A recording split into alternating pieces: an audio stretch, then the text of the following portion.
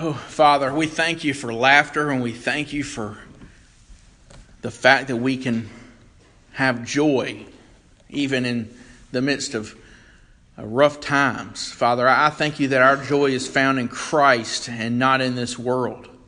I thank you, Father, that our life is secure in you and not in even the physical health of our bodies. I thank you, Father, that you have seen fit to reveal even to sinners like us your word. And we can come to your word this morning and actually hear your voice through the text. And I thank you that your word is powerful, sharper than a two-edged sword, dividing even to the bone and marrow, the soul and spirit. Father, you know just how to penetrate our hearts, even our sinful hearts. And so, Father, I pray this morning that your word would do its work. I thank you for what we're about to read, Father. We all need to hear it, and some of us might especially need to hear it because we do live in times where there's plenty of suffering to go around. We do live in times where a lot of fear is being spread. Father, I pray that you might receive the glory, that your word might go forth, and that your people might be changed. We ask this in the name of Jesus Christ. Amen. Well, beloved, hopefully, it's a Lord's Supper Sunday, so hopefully you have been preparing your heart for several days to take the bread and the cup, which are symbolic of the righteous life and the sacrificial death of Jesus Christ. And we will be taking that in a few minutes, but we're going to take just a few more minutes this morning to prepare our hearts through His Word. So I invite you to join me in John 14. On Lord's Supper Sundays, we've been going through what is commonly known as the Upper Room Discourse. It is Jesus and His disciples, the 12, in an upper room of a residence. It is hours before He will be arrested and comically tried and then eventually nailed to a cross. The past 3 plus years, had been the most consequential in the history of creation. God, veiled in human flesh, the Son of God, Jesus, had engaged in what we refer to as His earthly ministry. He had gone around, He had specifically called 12 men. He had commanded them, follow me, and they did. They become known as the 12 in Scripture, in the Gospels and Acts. They spent more time with Jesus than anyone else. They were with Him almost all of the time for 3 or so years. They witnessed Him create food out of just a little bit, create food for thousands. They witnessed Him heal the sick. They witnessed Him cleanse lepers. They even witnessed Him raise the dead. Some of them witnessed Him being transfigured into the form we will see Jesus in one day, the transfiguration. But most of all, they heard Jesus teach. And they heard Jesus teach, and they heard Jesus teach. They heard His words. They heard the Sermon on the Mount. They heard the parables. They even had many of the parables explained to them, whereas others did not. Just that week, earlier in the week that we're looking at here, this is the night before Jesus' death here that we're looking at today. Earlier that week, some of them had been given some details about what the end of the age will be like, what to look for, what will happen.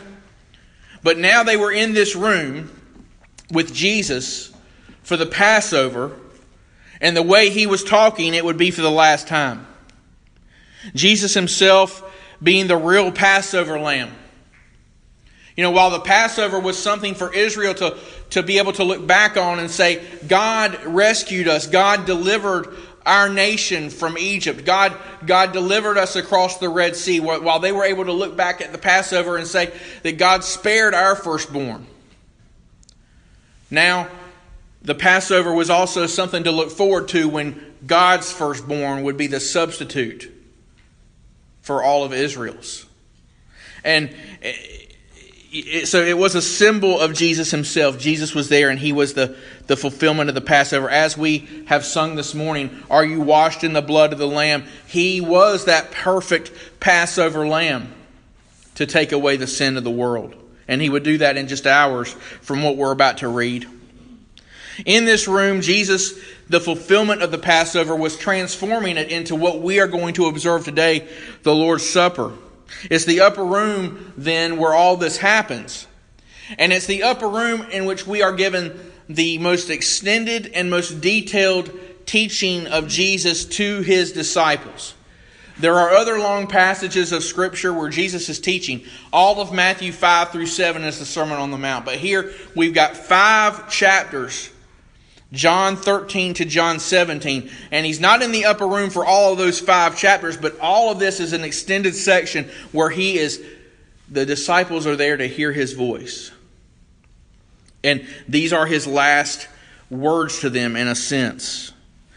And as we enter into chapter 14, several things have already happened. We've looked at some of these during our past Lord's Supper Sundays. Judas has left. He has gone. The other disciples are kind of like, why did he leave? They've got their own ideas about that, but Jesus knows why, and it's to betray him. It was after Judas walked out the door that Jesus said, now the Son of Man is glorified. Why did he say that? Because now the events that would lead to his crucifixion, now the events that would ultimately culminate with his resurrection were coming to pass. Now was the appointed hour that Jesus had been talking about throughout his ministry. Jesus also told his disciples, love one another. If you are my disciples, you will love one another. Because you are my disciples, you will love one another. I'm going away. Where I'm going, you cannot come. But the world is going to know that you are my disciples by your love for one another. Then you've got Peter, the apostle with the foot in his mouth. I will lay down my life for you. Jesus goes, really? Before the rooster crows, 3 times you're going to deny me. 3 times. So as chapter 13 comes to an end and chapter 14 begins, the mood is one of bitter sadness. It's a very somber scene. What Jesus is saying hurts to hear.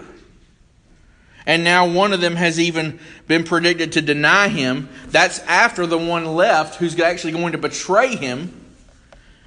There's nothing happy about this yet. So, is this how it's? Put yourself in the sandals of one of the 12. Is this how it's going to be? He's just going to leave? Well, Jesus always knows what his people need in any given situation. Philippians 4:19 tells us that my God will supply all of your needs in Christ Jesus. And that was true then. It's true today. It was true before God became a man. It was true when this happened. So what does he need? What do the disciples need that Jesus gives them? Well, you might have a subtitle in your Bible before chapter 14 that says something like the one in mine. Jesus comforts his disciples. They needed comfort. He gave them comfort. You hear all this, you're distressed. You need to be comforted. They would especially need to be comforted a few hours from now. They would need something to cling to after all they were about to see and hear. And it's the same comfort that we, 2,000 years removed from the events themselves, it's the same comfort we could use today and tomorrow and the next day as what are we doing? We try day in and day out to what? To be disciples. And hopefully if we're going to be disciples, we want to try to make disciples for the glory of Jesus Christ in a sinful world. So let's read John 14. Enough introduction. Just 3 verses though. John 14. Jesus is speaking. Do not let your heart be troubled. Believe in God. Believe also in me. In my Father's house are many dwelling places. If it were not so, I would have told you. For I go to prepare a place for you. If I go and prepare a place for you, I will come again and receive you to myself, that where I am, there you may be also. And that's as far as we're going to get in that text today. Yeah, but when someone dies, beloved, one of the great comforts we have is one another. We've got family, we've got friends. Sometimes we even have acquaintances that sympathize with our loss. God has placed, we were reading from Romans 16 earlier. I was talking about how Christianity is a communal faith in the sense that we need each other. God has called us to be together. God has placed in our lives different people at different times and in different ways who can help us and give us comfort. And especially, whenever we go through a trial, but especially when we experience the loss of death. And Jesus was about to die, and Jesus knew what was about to happen to him. And he said, by way of preparing them to comfort one another, love one another, they would need to love one another more than ever. Love one another just as I have loved you, he said. But that said, there's only so much that can do. There's only so much that I can do for you. And there's only so much that you can do for me. God did not create me in such a way, for instance, that I can save you. And God didn't create me in such a way that you can save me. We are to love one another without question, but ultimately, it's not to one another we must look for our ultimate comfort. Ultimately, we must have someone else in whom we place our trust. So Jesus gives us what we need here. What does he say first? He says, do not let your heart be troubled. Do not let your heart be troubled. Consider, if you look at your Bible, the last thing you see before chapter 14 begins is that Peter's going to deny him 3 times. If you're Peter, you are distressed about what you've just heard. Do not let your heart be troubled is the next thing out of Jesus' mouth. Literally, stop your heart from being troubled. Stop your heart from being troubled.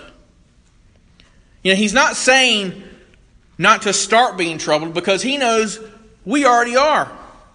He knew his disciples already were. They were a basket full of hurt. They had all kinds of emotions swirling around in them. Never forget, beloved, who this is, though. This is God. I saw a survey this week. It was produced by Lifeway Research. Lifeway is the publishing arm of the Southern Baptist Convention. And they were commissioned to do this poll of self-identified evangelicals, and it is absolutely alarming, the results of this. There are so many people who identify themselves as Christians who don't agree with what I'm about to say, but is unequivocally true in Scripture. That Jesus is man and Jesus is God, and he is always that at the same time. Jesus is man, Jesus is God. And if you don't believe those things are equally true, then you don't believe in the Jesus as he's revealed himself in Scripture. It's so important, beloved, to know that. If he's not a man, he can't identify with us in our sin. If he's not God, he can't save us from our sin. Both have to be true. And both are of Jesus. And since he's God, that means he's omniscient. Omniscient's a big word for it. All-knowing. All knowledge is his and in his cognizance always. And as it relates to the people Jesus encountered throughout his earthly ministry, what does John 2 say about that? John 2:25 says, he did not need anyone to testify concerning man, for he himself knew what was in man. And Jesus didn't have to be told anything about anybody. He knew what was in man. And not just a superficial kind of knowledge either. Jesus just doesn't know about you. That word for "knew" in Greek, it speaks to a deep, intimate kind of knowledge. Jesus knows you inside and out. He knew men inside and out. He knew his disciples inside and out. So he knew that they were all kinds of emotional. Some may be angry, fearful, probably, definitely sad. Definitely hurting because they did really love Jesus. As many times as they say something, and if we read the Bible, next time we're in the Lord's Supper, God willing, we'll look at something that Thomas says, and then Philip's going to say something a few verses later, and you'll wonder, have you been with me all this time? That's actually the kind of thing that Jesus says back to them. But they really did love him. They loved him so much. He loved them to the end. He knew what was in them.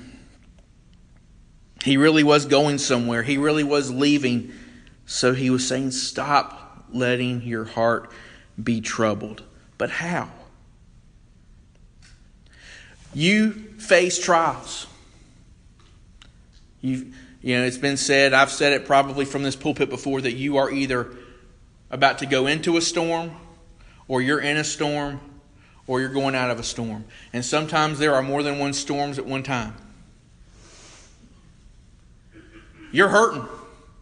You've been hurting, or you are hurting, or you will hurt, and it will happen over and over again throughout your earthly life, because this world is filled with sin, which means this world is filled with the effects of sin, and the wages of sin is death, and beyond death there is all kinds of betrayal, there is slander, there is hate, there is malice, there's all kinds of sins we see in Scripture, and so hurt is inevitable. So how do we stop letting our heart be troubled? What does Jesus say to his disciples who were about to experience this in a very acute way?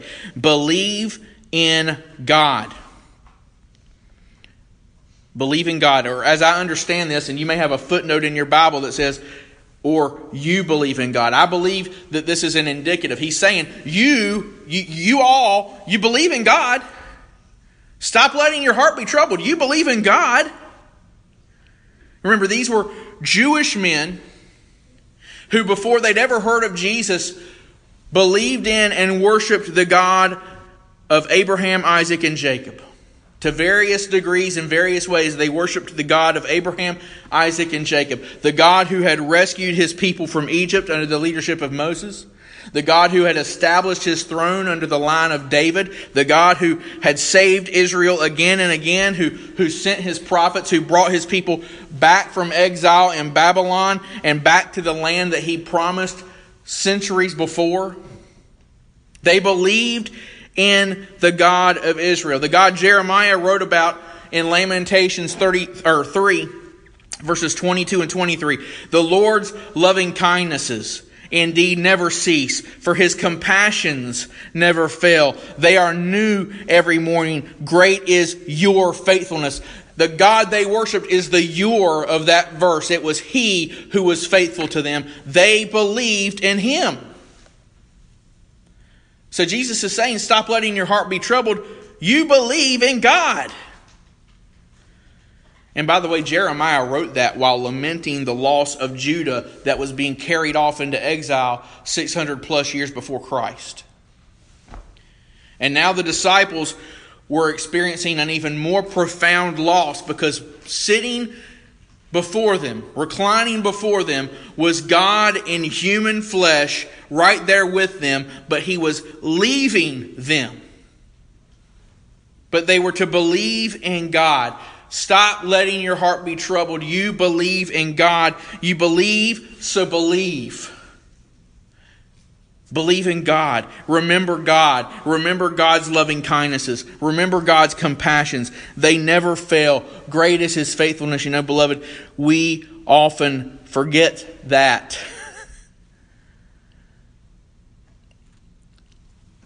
You believe in God. Where is God in our trials? He's there. We just don't acknowledge him. We allow the world to become bigger than God. We allow our circumstances to become bigger than our faith. And rather, we allow our circumstances to crowd out what is real. And what is real is great as his faithfulness. He's always there. And Jesus doesn't stop there. He says, you believe in God, believe also in me. That is, in the same way you believe in the God of Abraham, Isaac, and Jacob, believe also in me. And by the way,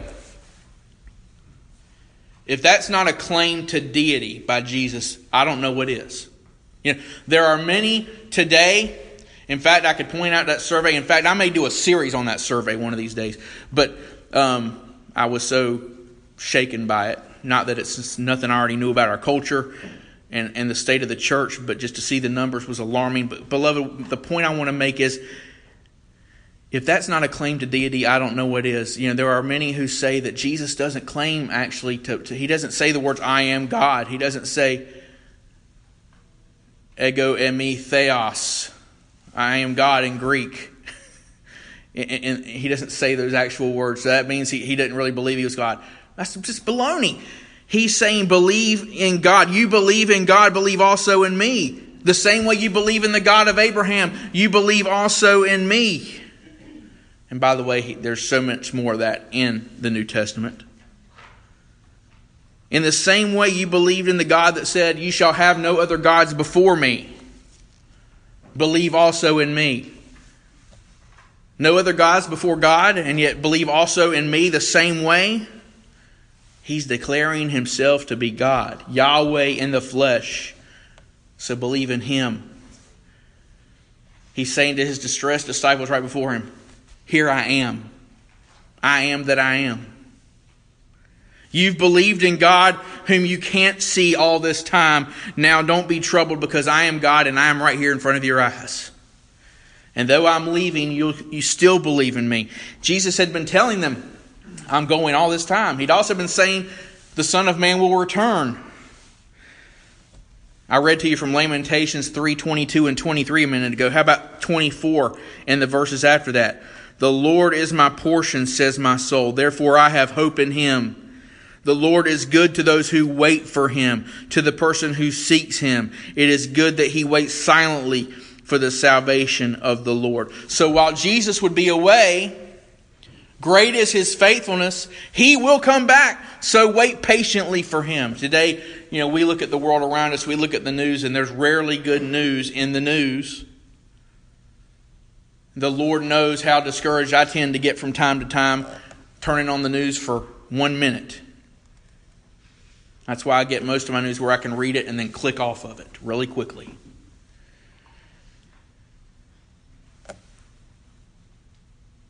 I have hope in him. The Lord is good to those who wait for him. He's saying, don't be troubled. Stop being troubled. Wait for the salvation of the Lord. The bottom line here, beloved, is that Jesus is the cure for the anguished heart. You having trouble this morning? Jesus is the cure for what's going on in your heart. Jesus is the comfort for any troubled soul. Jesus isn't saying you'll never have problems. Jesus is saying, I'm greater than your problems. Jesus isn't saying your soul will never be troubled. Jesus is saying, I am the way out of that trouble. Jesus, just ask Paul. I get so infuriated when I watch television, religious television, so many prosperity teachers that say, if you just have enough faith, you'll never have problems. If you just have enough faith, you'll never get sick. If you just have enough faith, then God's going to bless you materially. Show me where that worked for the Apostle Paul. Show me where that worked for the Apostle Peter. Paul's letters, he wrote 13 letters in our New Testament. They are full of concern. They are full of anguish. Read 2 Corinthians.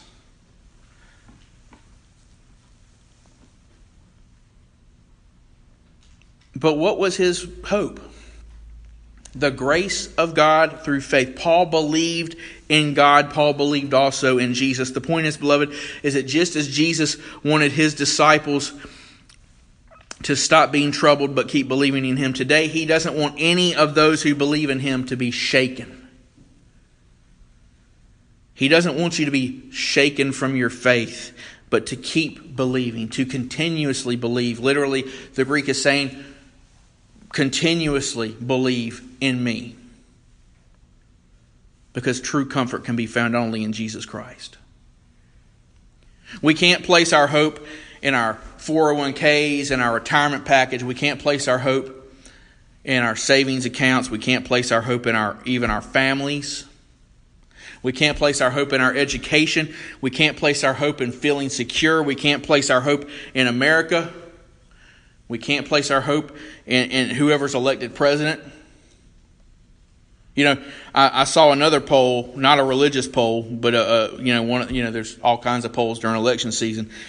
And I don't know how accurate this is, but it said 57% of Americans are voting for whoever they're voting for primarily out of fear of the other candidate. I think the numbers are probably actually higher than that on that one. Just a personal opinion there. Beloved, as an aside, I encourage you, however you are going to vote, not to do so based on fear. But believing in God, believing also in Jesus. Because God is sovereign and Jesus is king. Stop letting your heart be troubled. What does Peter say? 1 Peter 1:8. And though you have not seen him, you love him. And though you do not see him now, but believe in him, you greatly rejoice with joy inexpressible and full of glory. Peter was writing that to Christians who were either beginning to endure persecution or they were about to be. The Roman Empire was really coming down on Christianity around the time Peter wrote this letter. And he's saying, you hope in Christ. That's where joy inexpressible and full of glory is found. And why? Verse 2. In my Father's house, which, by the way, another clear claim to deity, by the way. Jesus is claiming the God of Abraham as his father. In my Father's house are many dwelling places. If it were not so, I would have told you. So he's leaving. He's going to die on the cross. And yes, he's going to rise from the dead again. But then he'll be ascending back to the Father. Later this chapter and more in the upper room discourse, he'll tell his disciples about the Spirit he is sending. But at this point, in my Father's house are many dwelling places. I go to prepare a place for you. In other words, I'm preparing in a temple which will never be destroyed, unlike the one in Jerusalem that's going to be destroyed in AD 70. I'm going to prepare a place for you, a place for each one who believes in God and believes also in me, for all who trust in me. So it was to the disciples' benefit that he was going, because that's what he was going to be doing. Do you realize, beloved, that right now Jesus not being before us is for our benefit? He'll actually tell his disciples flat out later on in this passage, it's for your good that I'm going, because I'm going to send the Helper. And by the way, while the Holy Spirit is with you, I'm preparing this place for you. Why? So that Romans 8:18 can be true. The sufferings of this present time are not worthy to be compared to the glory which will be revealed to us. So Jesus was leaving, but that's what he's saying to the 11 in that room. If I go and prepare a place for you, I will come again and receive you to myself. Stop letting your heart be troubled. I'm coming back. It's stunning how often we don't believe that. Or rather, how often we live as though we don't believe that. So many of us, and I could be as guilty of this as anybody. Shame on us for living like we believe something happened 2 millennia ago, but that what Jesus said is going to still happen. We don't live as though that's true so much of the time. For the believer, eternal reward. For the one who doesn't believe, eternal punishment. And we don't live like that's the case. We're going about our daily lives like 2016 is all there is. But Jesus promised, I will come again and receive you to myself. You will be with me forever. Wherever I am, you will be wherever you are. That's where I will be. And that's the promise for us today too. 1 John 3:2, we know that when he appears, we will be like him because we will see him just as he is. The point being, there is hope in the words of Jesus because of what the words of Jesus say about him and what the words of Jesus say about what he's doing, still doing for us. Not just done, he's still doing it. The work of atonement is finished. We're going to proclaim the Lord's death in just a few minutes. It is finished, but today he's getting the place ready for all who believe in him. As Jesus is coming in John 14 to the end of his first coming, he's pointing his disciples to the dawn of his second coming. So stop letting your heart be troubled. He's given us the Lord's Supper. In that room where he said these words, he gave them the Lord's Supper, which we are to proclaim His death, first coming, until He comes, second coming. The Lord's Supper is the link between His comings. This morning, everyone who has repented of their sins and everyone who trusts in Jesus Christ and in obedience to the Word of God has been baptized by immersion and is a good standing member of a local Bible-believing, Bible-preaching church, we invite you to join us this morning as we are about to partake of the Lord's Supper. If you have not come to Christ, if this morning you hear the words of the Lord from John 14 and you say in your heart that I'm dead in my sins and I need Jesus, then I invite you to make your need for Christ public. I invite you to repent and come to Jesus by faith. When we pause to pray in a moment, you are invited to come and make your repentance known. And if you are believing, if this morning you are going to take the supper, then now is the time for one last moment of self-examination, because the Lord would rather you not take the supper than take the supper in an unworthy manner. Let me repeat that. 1 Corinthians 11. The Lord would rather you not take this supper than to take it in an unworthy manner. Don't come in an unworthy manner. Don't make a mockery of the cross. Do what you must to have a clean conscience before God before you take the bread and the cup. As we bow, let us take a few moments to examine ourselves privately and do what needs to be done before God before we publicly take the supper together.